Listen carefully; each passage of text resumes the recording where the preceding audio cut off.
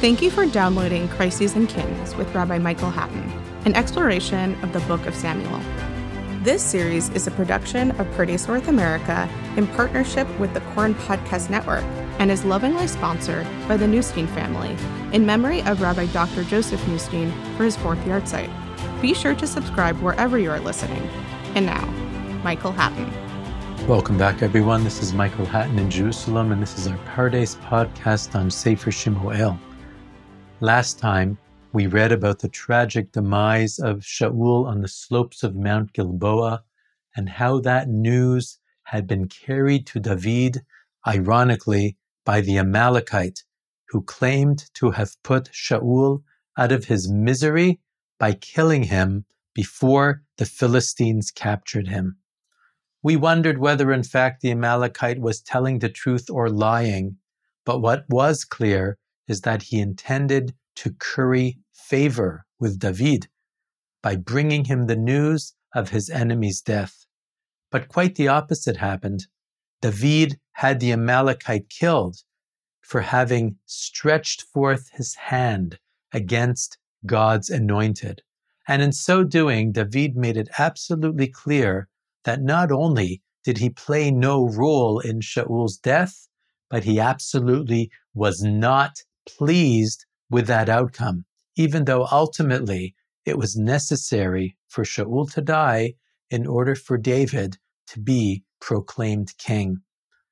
Chapter 1 went on to offer one of the greatest elegies in the Hebrew Bible, a lament over the death of Shaul and especially Yonatan, authored by David. With chapter 2, the action quickly picks up. David inquires of God as to how he should proceed, and God indicates to him that it is time for David to relocate.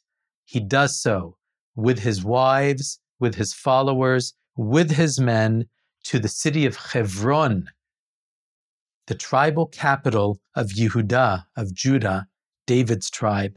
And there the text reports in verse number 4, Vayimshechu sham et David lemelech al Beit Yehudah.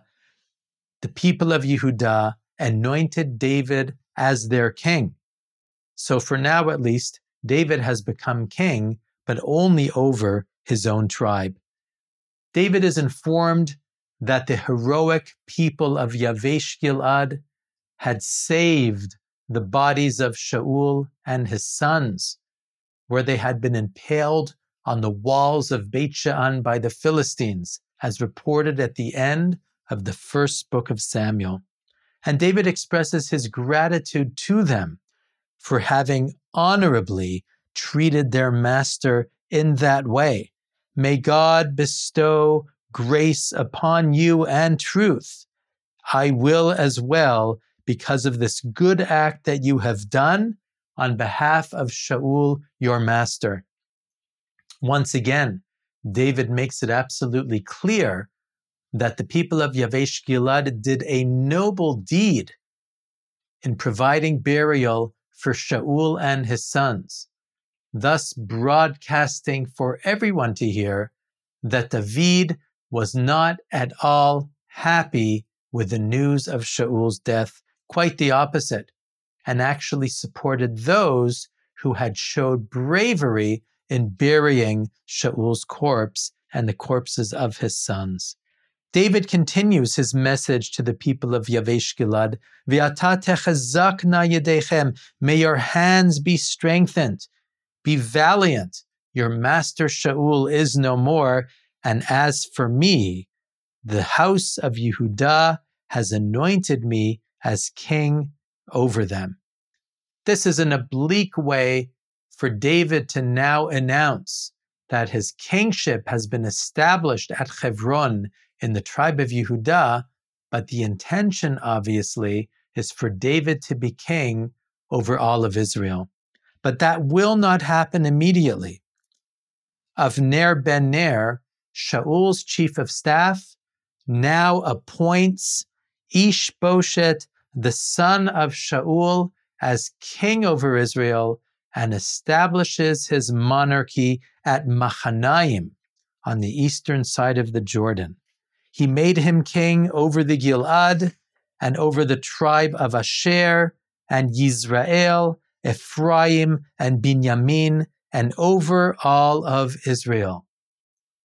So David may have been proclaimed king in Yehudah, but he can no longer become king over the other tribes as long as Ishbosheth remains in power. This is, of course, a surprising development for many reasons. Number one, it is surprising that somehow Avner ben Ner, Shaul's cousin and chief of staff, managed to survive the battle on Mount Gilboa, in spite of the fact that Shaul and his three sons, Yonatan, Yishvi, and Malchishua, all perished. It's also surprising to find out about Ishbosheth, Shaul's fourth son, who has never been mentioned in the narrative before.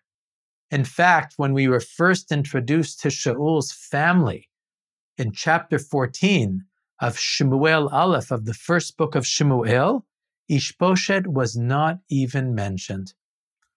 This seems to indicate that Ishbosheth had never been in the running to one day succeed his father. When family members are mentioned in a biblical context, it's usually for a reason. Either they will play a direct role in the story, or they are perhaps associated with a line of succession. So therefore, in the first book of Samuel, when we meet Shaul's sons, we hear about Yonatan, Yishvi, and Malchishua, presumably because that is the line of succession. But it now emerges that Shaul had a fourth son by the name of Ishbosheth, a son apparently who was not king material and no one expected would ever succeed his father. But because of the tragic events, the death of Shaul and the other three in battle, there is no one else to succeed the king. And it is Avner who seizes on the moment to now make Ishbosheth king. And by the way, the text makes it very clear that Avner is the power behind the throne. Or to put it differently, Ishbosheth is no more than a puppet king being wielded skillfully by Avner, Shaul's chief of staff. If I were a conspiracy theorist, I might wonder how it is that Avner survived that battle. I might in fact speculate that Avner had an inkling, or perhaps more than an inkling, that Shaul and Israel would be defeated. After all, that was the oracle that Shaul had received from the witch of Endor. Had Avner been privy to that meeting between Shaul and the witch of Endor? Did Avner realize that Shaul was in no state to defeat the Philistines? Could it be that Avner actually absented himself from the battlefield or otherwise slipped away to survive another day? The text does not indicate, but Avner is a wily and shrewd general. Perhaps he saw the writing on the wall and made it his business to ensure that one way or another he would survive. Having survived, he now takes Ishbosheth, Shaul's remaining son, and installs him as the king over Israel, when in fact it is Avner who is wielding the power behind the throne. One other short note. We do hear about Ishbosheth in the book of Chronicles that actually gives us Shaul's genealogy. But in that version, he is reported as not Ishbosheth, but Esh-Baal, a slightly different name. Bosheth, of course, means shame. Ishbosheth, man of disgrace or man of shame, is not actually a very nice name. In Divrei Hayamim, in the book of Chronicles, his name is Esh-Baal, which means man who is a master, Baal. in all probability, Eshbaal is his real name. The author of the book of Samuel intentionally changed that name to Ishbosheth because Baal becomes a bad word in ancient Israel because of its associations with Baal worship. Baal is the head of the Canaanite pantheon, the storm god and the god of fertility. Eshbaal innocently meant a masterful man and expressed some sort of hopes for the child's future. But when the story was recorded in Sefer Shemuel about him becoming king by the hands of Avner, his name was edited to reflect a new conservative streak, as if Baal had become a bad word tainted by its idolatrous associations, and therefore Eshbaal became Ishbosheth. And we will see this happening again when Yerubbaal, which is the name for Gidon, the judge who strived against Baal, will be reported in Sefer Shemuel as Yerubeshet for exactly the same reason.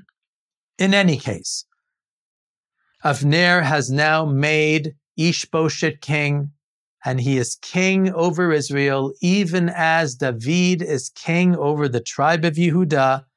And the text now indicates Ishbosheth was 40 years old when he became king over Israel, and he ruled for 2 years. David, however, ruled in Hebron over the tribe of Yehudah for a period of 7.5 years. And of course, there is a discrepancy here. If we assume that David and Ishbosheth both come to their respective thrones at the same time, so what happens after Ishbosheth's death 2 years hence? David apparently will not become king for 7.5 years, which indicates a discrepancy of 5.5 years. So the commentaries have attempted to solve it. One possibility is there actually is an interregnum, no king whatsoever, for a period of 5.5 years. Then Avner elects Ishbosheth as king over Israel, while David becomes king over Hebron and over the tribe of Yehudah. That's one possibility. The other possibility is that there is a 5.5 year period after the death of Ishbosheth before David becomes king. One way or another, what is indicated by the discrepancy is that the road to the throne is a convoluted one. It will take many years after the death of Shaul for David to become the king over all of the tribes of Israel. In the meantime, the text reports that Avner ben Ner and those that served Ishbosheth, the son of Shaul, went from Machanaim to Givon, and there they are met by Yoav ben Siruyah and David's servants. They are met at the pool of Givon, and a battle breaks out between the two groups. So this is an indication that, in fact, Avner is now attempting to shift the power base of Ishbosheth from the eastern side of the Jordan in Machanaim to the tribal base of Benjamin, Shaul's tribe, where Givon is located. Avner now determines the time has come to bring Ishbosheth to his tribal power base of Benjamin, and so he attempts to test the waters by coming to Givon, but he is met there by David's loyal fighter, Yoav, the son of Tziruyah. As this book unfolds, Yoav will play a major role in fighting David's wars. He will be David's most skilled general, but we've never actually heard of him before, except in an oblique reference in the first book of Samuel, chapter 26, where his brother Avishai is mentioned and introduced as Avishai, the brother of Yoav. So first of all, there is a family connection. The mother of Yoav and Avishai is Tzeruiah, who happens to be David's sister, which is to say that David and Yoav are actually related. David is Yoav's uncle. Yoav and Avishai are brothers. Or to put it differently, in ancient Israel, as in most tribal societies, power is a function of family, clan, and tribe. Just like Avner ben Ner was Shaul's cousin, and that probably was the reason why he became Shaul's chief of staff. Similarly, Yoav is David's nephew, as is Avishai, and that probably explains how it is that they become loyal David supporters and fighters on his behalf. A battle now ensues between the men of Avner and the men of Yoav, and that quickly degenerates into something even larger, a civil war which begins to take shape. In the course of the battle that ensues, Yoav's brother Asael is killed by Avner, even though Avner warns Asael not to chase him. So we will have reason to return to this moment later in the story. We will discover that in these battle stories, there are also blood feuds which play a role, once again, a feature of traditional and tribal societies. So in the battle that ensues between the men of Avner and the men of Yoav, Yoav's brother Asael will be killed by Avner, and Asael will not forgive that act. In the end, Avner will say, it's time to call this off before it turns into a civil war. As he puts it, verse number 26, Avner called out to Yoav and he said, will the sword consume forever? Surely you know that in the end this will be bitterness. For how much longer will you not tell your men to desist from fighting their brothers? At that moment, Yoav sounds the shofar and calls his men off. The battle essentially ends with a stalemate. Avner survives for another day. Yoav and his men will regroup. But the text reports, when all is said and done, that Avner and his tribe of Binyamin suffered 360 casualties, whereas Yoav and the David supporters only lost 19 men. In the end, Avner will return to Machanaim. Yoav will return to Hebron, bearing the body of Asael, his brother, who is buried at Beit Lechem. And the final verse of the chapter, but not the final verse of the section, reports, they carried Asael and buried him in the sepulchre of his father, which was in Beit Lechem, and they went all of that night, Yoav and his men, and when they arrived at Hebron, the light was dawning. So even as this battle ends with much bloodshed, even as Asael has died, the text reports that as they arrive at Hebron, the dawn breaks. Clearly a symbol to a dawning of David's kingship, which will ultimately happen after all of these things have been sorted out. But actually, the first verse of chapter 3 is the final piece of the section, and we've pointed this out before, that the chapter breaks do not always correspond to the traditional break in the text. It's therefore appropriate to read the first verse of chapter 3 as the conclusion of the section. And this is what it says. The war was very long between the house of Shaul and the house of David.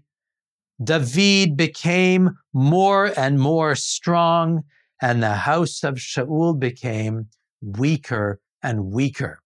So clearly, we know where the story is headed. David will ultimately prevail. The house of Shaul will ultimately be defeated, but it's going to be a long and convoluted journey to that destination.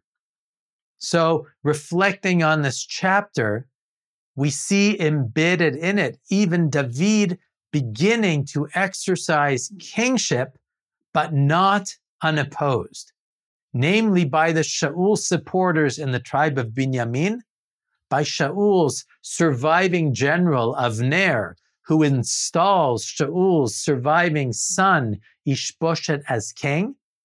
And we see the possibility of a civil war averted, thankfully, by the thinking of Avner and by the agreement of Yoav. So the good news is, even as this dynastic struggle is being worked out, the house of Shaul on the one hand and the house of David on the other, it seems as if the antagonists appreciate that the worst possible development would be a civil war. And fortunately, they are both able to pull back from the brink before that actually takes place. Thank you again for listening to Crises and Kings with Rabbi Michael Hatton, a production of Pardes North America in partnership with the Koren Podcast Network. If you liked what you just heard, please give a 5-star review wherever you download your podcasts. And don't forget to subscribe so you never miss an episode. Thanks for listening.